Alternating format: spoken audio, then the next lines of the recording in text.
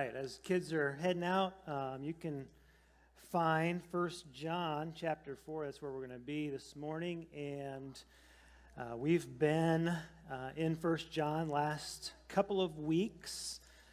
And I wanted to kind of give us a little bit of a brief recap, if I could, so that we can kind of get our thinking right here, because some folks are just joining us. This last week has been kind of cool, where we've seen some new visitors, even at 8 o'clock, and this morning some people coming back who've been, worshiping from home for the last year or so. And so I don't take for granted that there are some, maybe many, who have not remembered everything that I've said in the last 2 weeks. I don't even remember everything I said in the last 2 weeks. But in 1 John, we were looking at it through the lens of his purpose. Okay, he says in 1 John 5:13, he says, "I write these things to you." And I take that to mean the entire letter, okay, the entire book. "I write these things to you who believe in the name of the Son of God, that you may know that you have eternal life."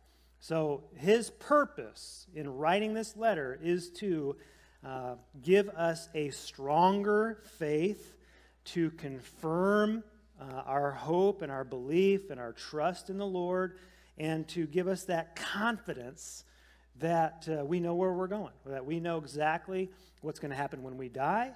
We know why we're here, what it is that the Lord's doing in our life.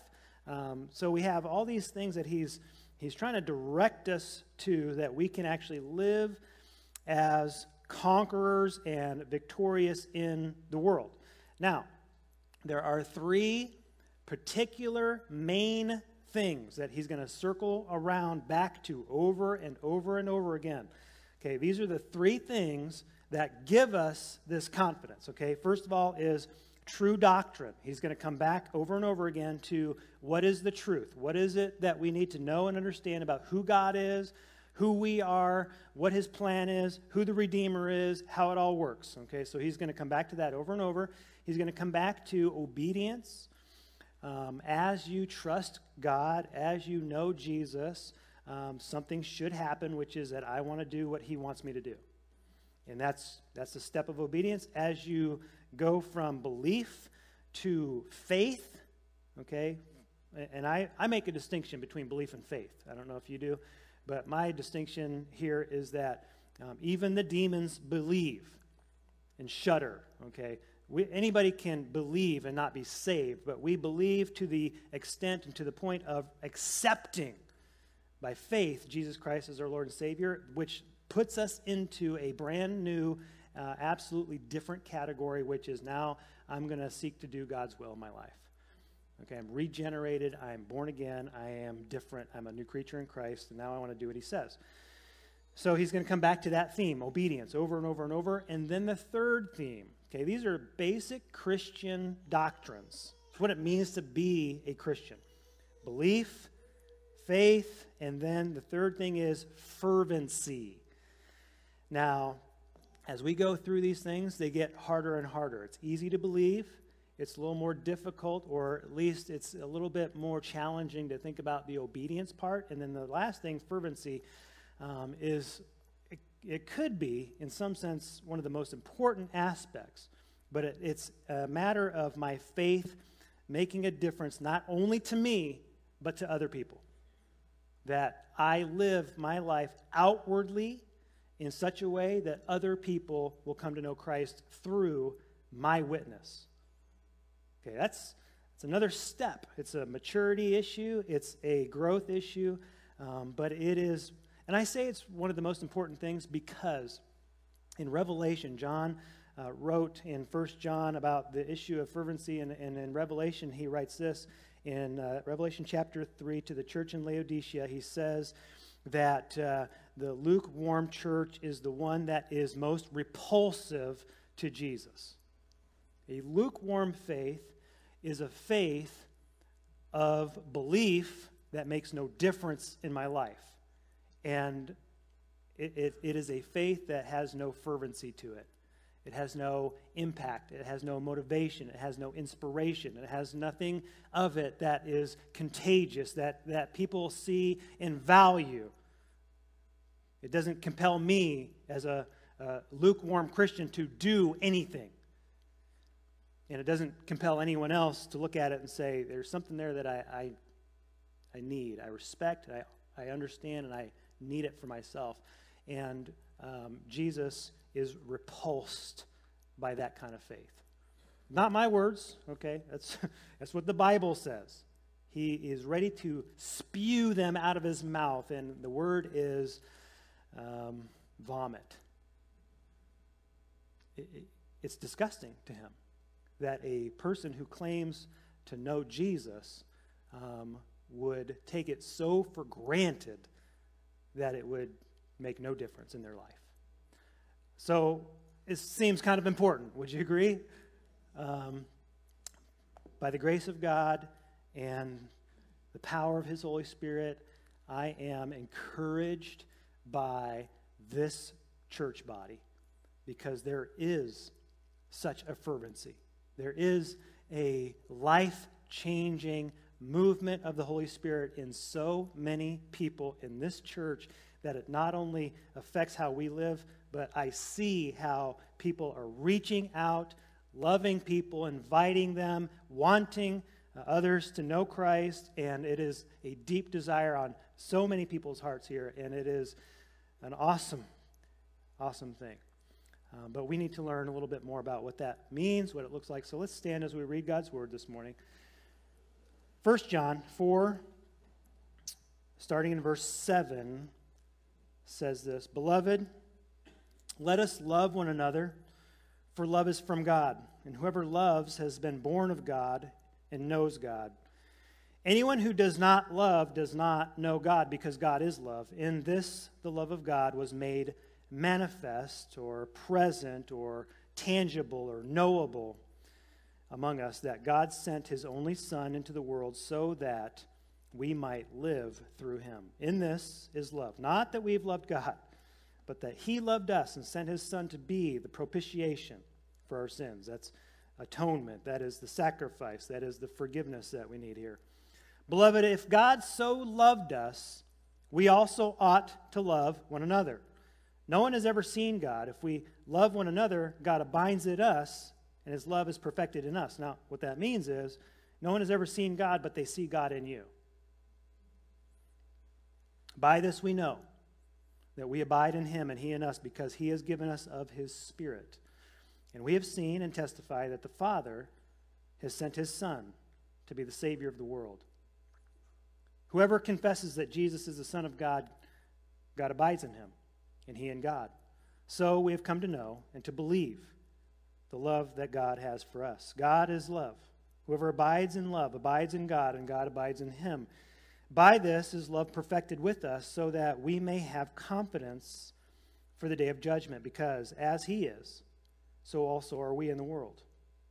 There is no fear in love, but perfect love casts out fear. For whoever fears has not been perfected in love.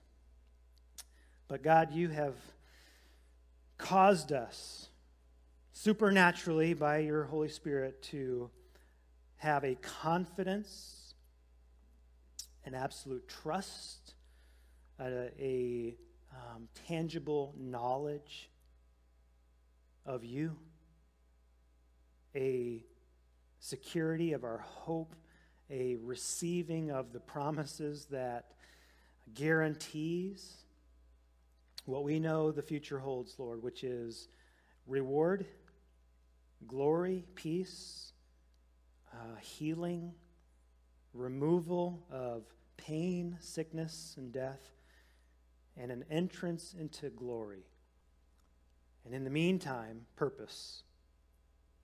In the meantime, victory over sin.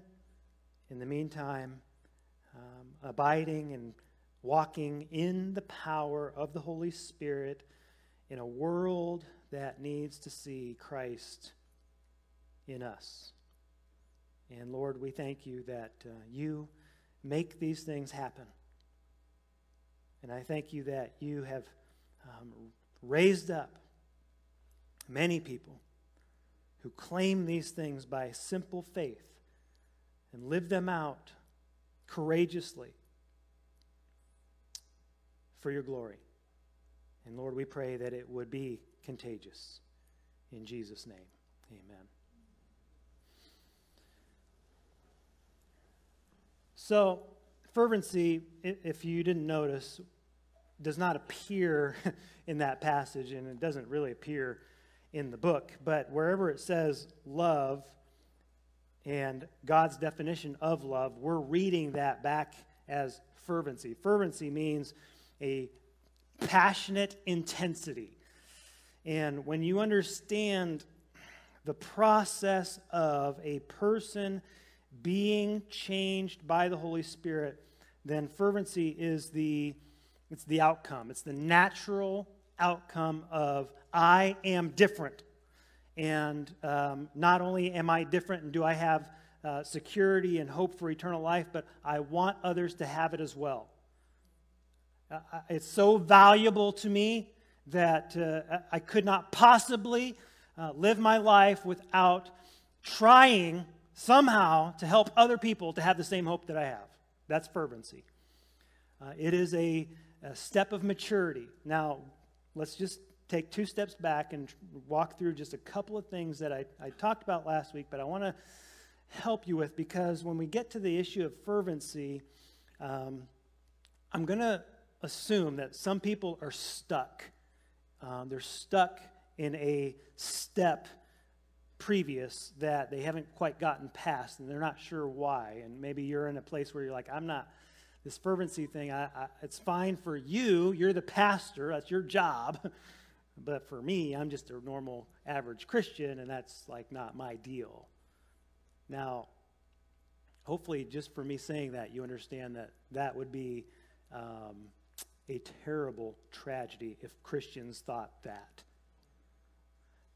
So we start out with the first thing, which is to be converted. Converted is a natural thing, okay? When I say natural, I mean you can be converted. It's just a changing of your mind from one thing to another. It's like an opinion or something you like or value. And so you can be converted naturally from one way of thinking to another way of thinking. And what we believe and understand in terms of Christian doctrine, okay, this is why John spends so much time trying to help us to understand doctrine, is that we can hear the truth about God and hear the truth about sin, the nature of sin, and hear the truth about the nature of redemption through Jesus alone, and all the things that pertain to the world and God's power to make it, redeem it, and his plan for it, and all those things, and struggle to come to a place of agreement.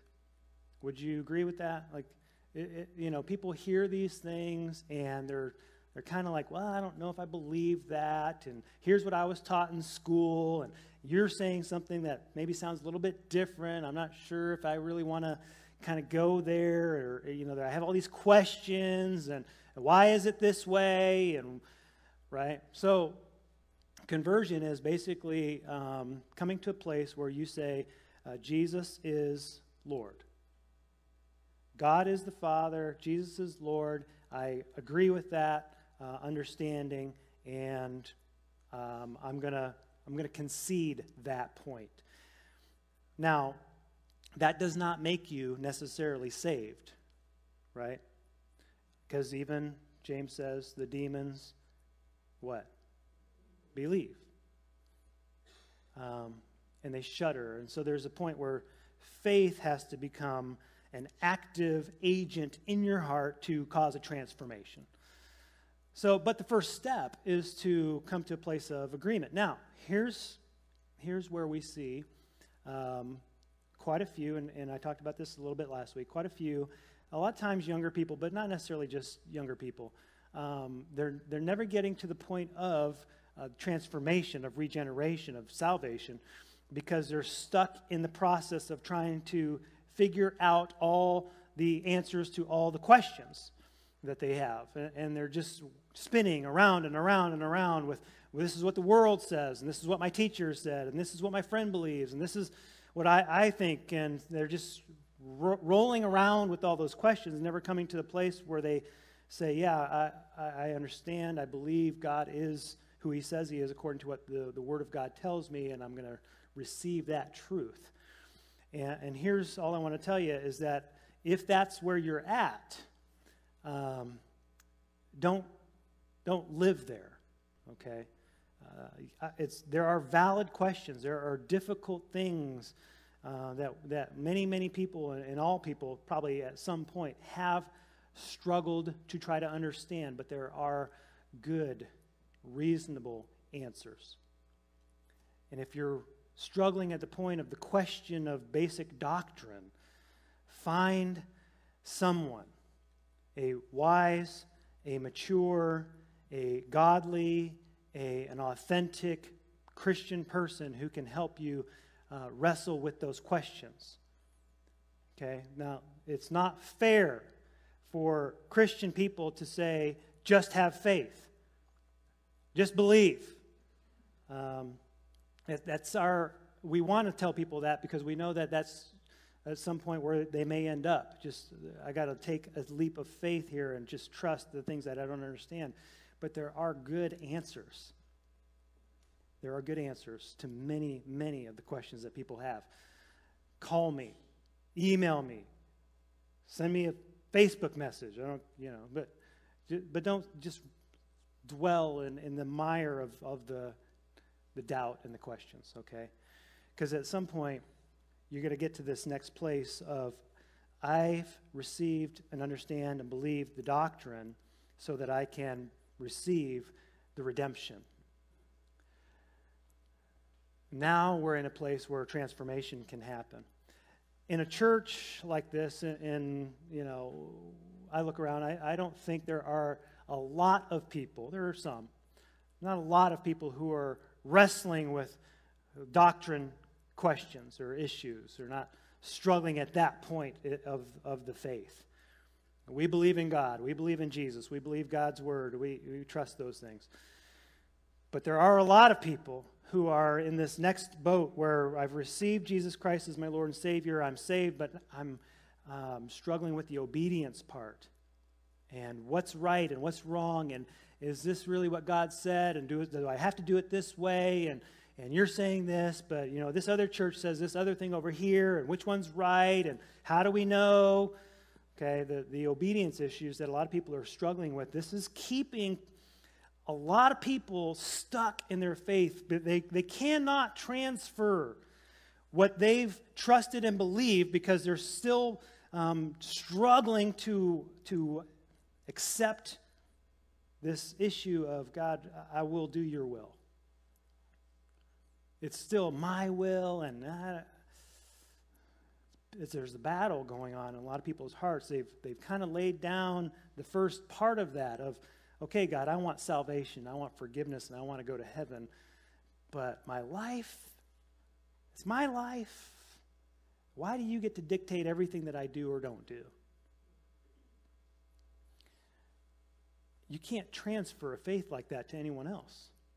You can't be confident enough in your walk with the Lord to be able to testify convincingly to somebody else who needs the truth when you don't even know if you want to do what God wants you to do. And unfortunately, there are a lot of saved Christians who are wrestling, they're spinning in that area of their life. And it's unfortunate because here's the bottom line, okay, when it comes to this, is that we come to this place fundamentally and ultimately where we say, God's will be done in my life. And when I've received that, by the power of the Holy Spirit and by a simple faith, when I say, yes, Lord, your will be done, now it's just details. Now it's a daily walk of, God, I failed. I missed I missed it here. I said the wrong thing. I did the wrong thing. I thought the wrong thing. And it's that constant cleansing. We're never going to be perfect in this area. That's not the point. But we do come to a place in our heart where we've settled the ultimate question, whether or not I'm going to do what I want versus what God wants. I'm done with that question. I want what God wants. I'm not always strong enough in my walk with the Lord to do it. But I don't argue about what it is. Do you hear and understand what I'm saying on that issue? For a lot of Christians, that question is settled. I've come to the place of, I believe the doctrine. I've come to the place where I've accepted by submission the will of the Lord in my life. And now we're ready to be fervent, to actually seek to transfer what I've known and believed, experienced, and confident in, have hope in, to other people because they need what I have. They don't need to be like me. In fact, I hope they're not. I don't know how many people I've met that are like me, but I don't know. Maybe those are the people that I haven't been able to be friends with.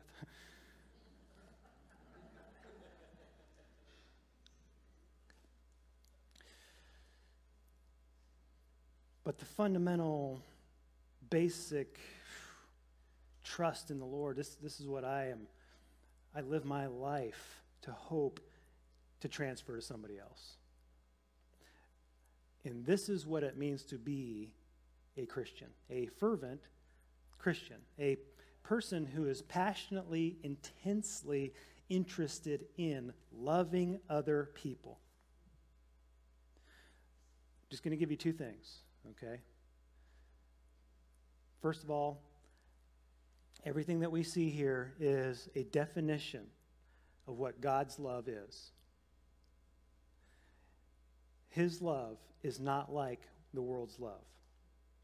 The world, and as a lot of Christians, we've kind of not been able to clearly make a distinction here. It's been muddy. It's been convoluted with so many different interests and likes and things that we enjoy and things that make us feel good, that we've kind of gone along with the world's definition of love, but there is a huge difference. The world's definition of love is whatever you enjoy, okay, whatever makes you feel good, whatever that you're interested in, good at. So people enjoy, and they say they love things like sports, right? I mean, not me, but some people love sports. Some people love, I guess, I don't know if this is a different category, but golf.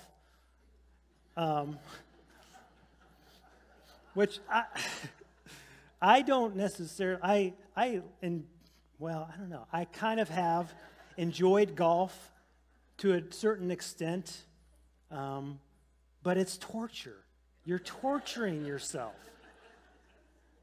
The way I play, okay. But some people love it. Some people love dogs. Some people love cats. No, nobody's like, what? People love cats? Cats never return your love, but people can love cats. I like cats because I actually think cats they're not needy. I just like that about cats. But some people love, you ever heard this term, foodies? Right? This new thing. Maybe it's not a new thing. I don't know. But love food. And we love good things. We love our family. We love our spouse. We love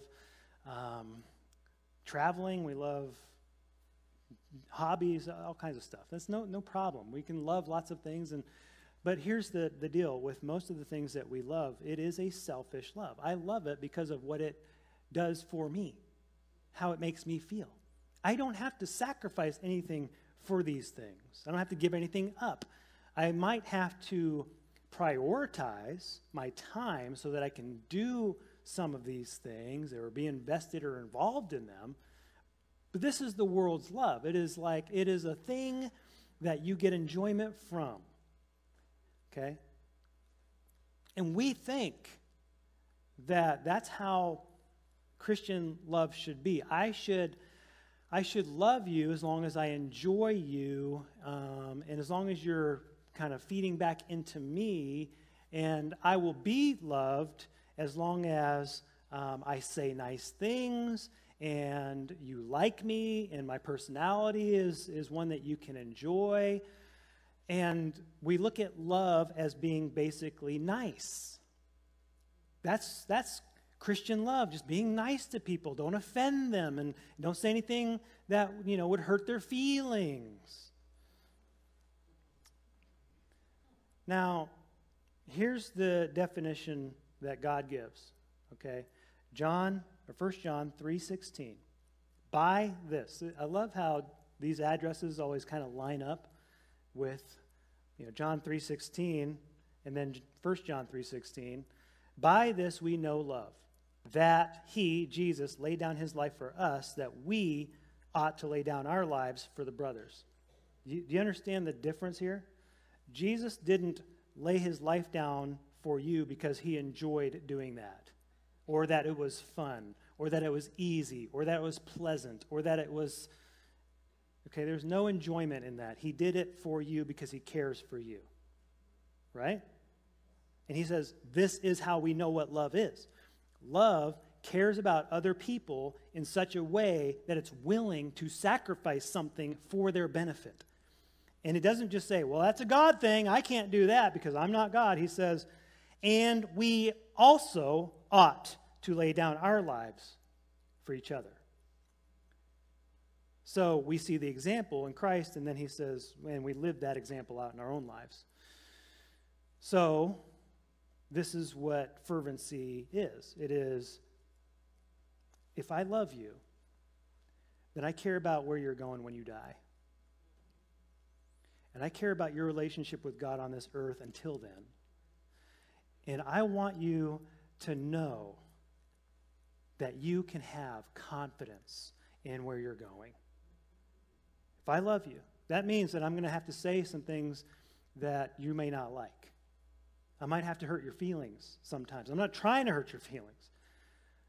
But sometimes the way that you're living your life and thinking about things and behaving, etc., is damaging your soul. And if I'm going to help you, I might have to call out some of those things. It means that you might not like me, but I'm more interested in being known as an authentic Christian than I am being liked for my personality, obviously. Right? But how many of us, and how many people are more interested in being liked than helping people to know Christ? And I'll tell you what. You and I would say, oh, no, obviously, I want to help. But here's what I hear constantly, and I hear it ringing in my own ears, okay? Well, I don't want anybody to reject me. I don't want to be rejected. So we have just then placed love for ourselves above a love for somebody else. That I won't speak the truth about Jesus Christ to somebody because I'm afraid that they might not like me as a result. And what we're dealing with at that point is a lukewarm faith.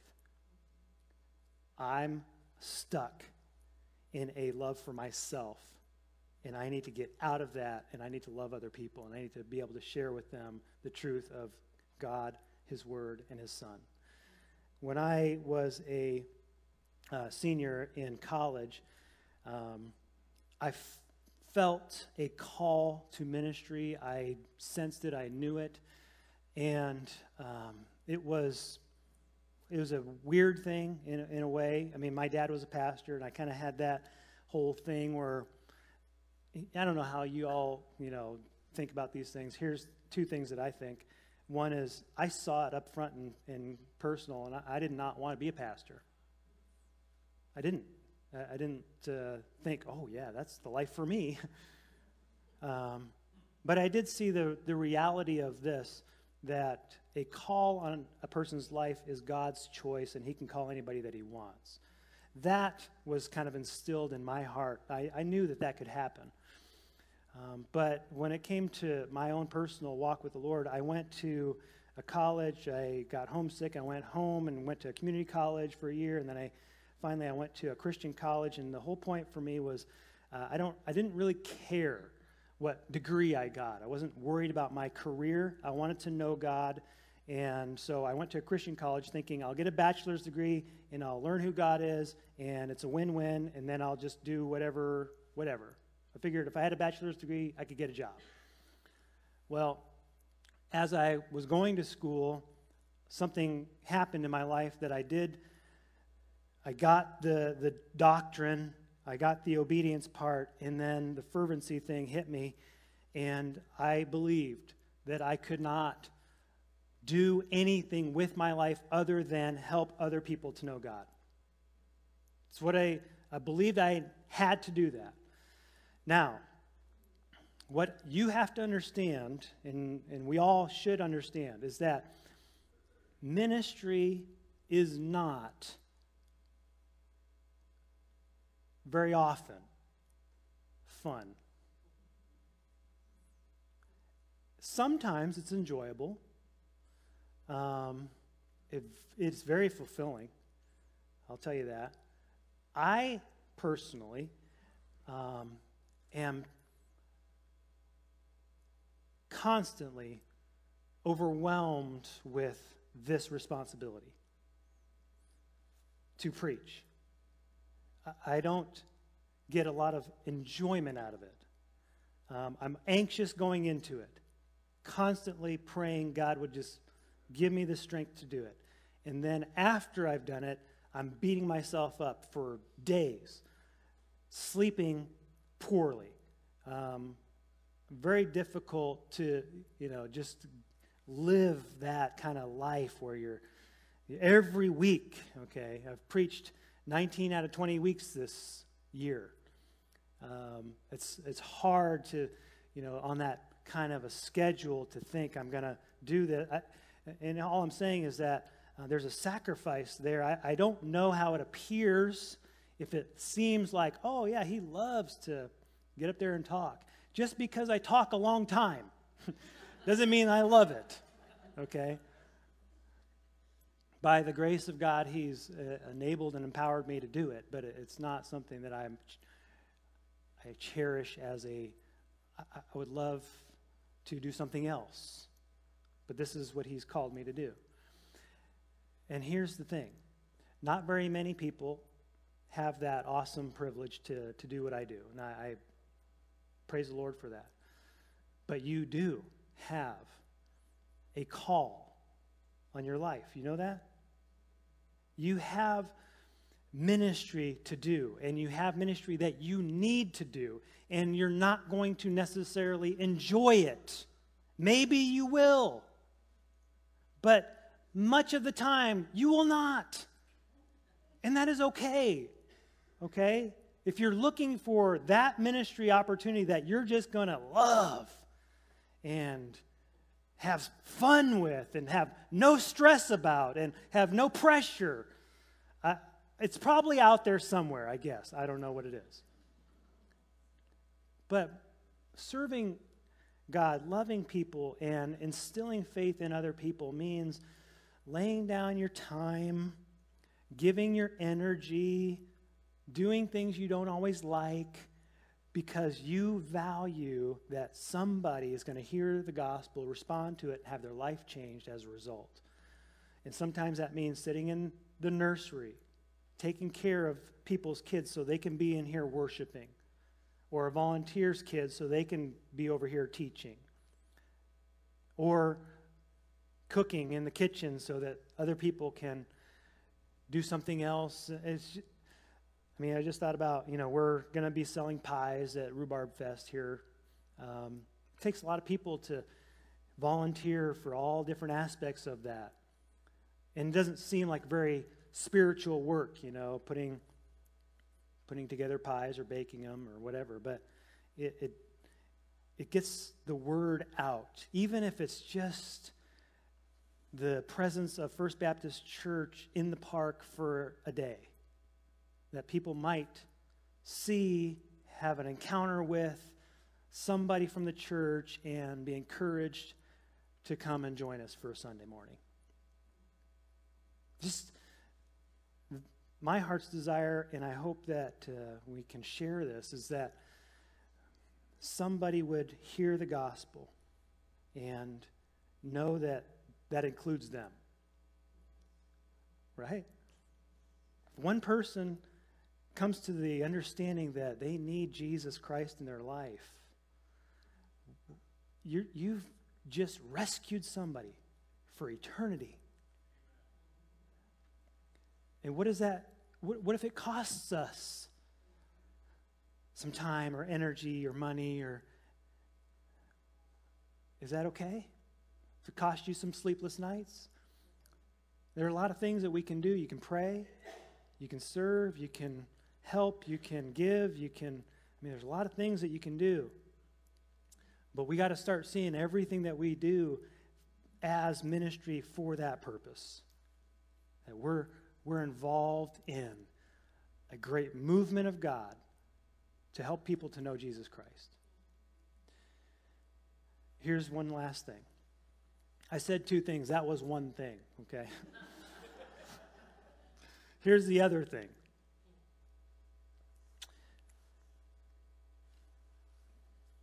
Says this, John 4:4, he who is in you is greater than he who is in the world. Okay? And then it says this over in chapter 5, verse 19. The whole world lies in the power of the evil one. Here's how the fervent Christian sees the world. It is under a satanic manipulation. It is dark. People are lost. It is doomed without the hope of Jesus Christ, and every single person in it needs to know Jesus, or else they will pay an ultimate price. Okay? But every believer is a flame of fire who is empowered to walk through that world and to light fires in other people. There's no fear, right? There's no fear for the Christian. There's no fear when you come to know God's love. Why is that? It's because I'm no longer concerned for myself. I know where I'm going. I have no doubt about that. I'm confident. I am confirmed, not out of pride, but out of promise. So now I can live my life securely, trying to help other people to gain that same confidence. That's what it means to be fervent. It just means that I don't have to stew and worry and concern myself over and over and over and over for the rest of my life about my salvation. I'm done with that. Now my concern is to help other people to find salvation as well. I mean, it's a better way to live. Isn't it? Would you agree? Just to be able to breathe and say, okay, my life is in God's hands. And who can I help? What child? What neighbor? What coworker? What friend? I'm going to start praying for them, and I'm going to start living my life consistently, honorably, openly in front of other people. And I'm going to admit when I'm wrong, but I want people to know that my hope is in Jesus Christ. Amen? Father, we love you, praise you. God, what a great God you are. Lord, our prayer this morning, we have two big concerns, Lord. One is every single person who has heard the gospel today would respond simply by saying yes to Jesus. I need you. Save me. Forgive me. Change me. I can't do it, but you can, and I accept your gift. Lord, I pray that many people would hear that it would resound in their own hearts, and they would speak that prayer. Lord, our other concern is that there are many, many redeemed Christian people in this room, listening, watching, who need to light a fire of fervency in their heart, need to get their eyes off of their own salvation and on to others, to put aside, to settle once and for all the doctrine, questions, the obedience issues, and begin to live a life that they want to transfer. They want to be contagious. Lord, I pray that you would cause that you would grow powerfully, manifestly in each of our hearts, and you would do a great work. Lord, we love you. We thank you that you can do all these things in the name of Jesus. Amen. Amen. I'm just going to invite you this morning to the altar. If the Lord is calling you, you know if he is or not. Amen. I don't need to compel you to do anything. But if the Lord is calling you to make a decision, maybe it's a decision for you, maybe it's a decision for somebody else, to lay down, just kneel, give it to God, and get up and go on your way. And I pray the ultimate result that we hope for, pray for, that we agree with from John is that our faith would be absolutely confirmed. Amen? You walk away from this place today, I hope and pray that you're walking away with confidence. That you know that you know. You know the Lord and you know what you're about. Amen? Let's stand and sing.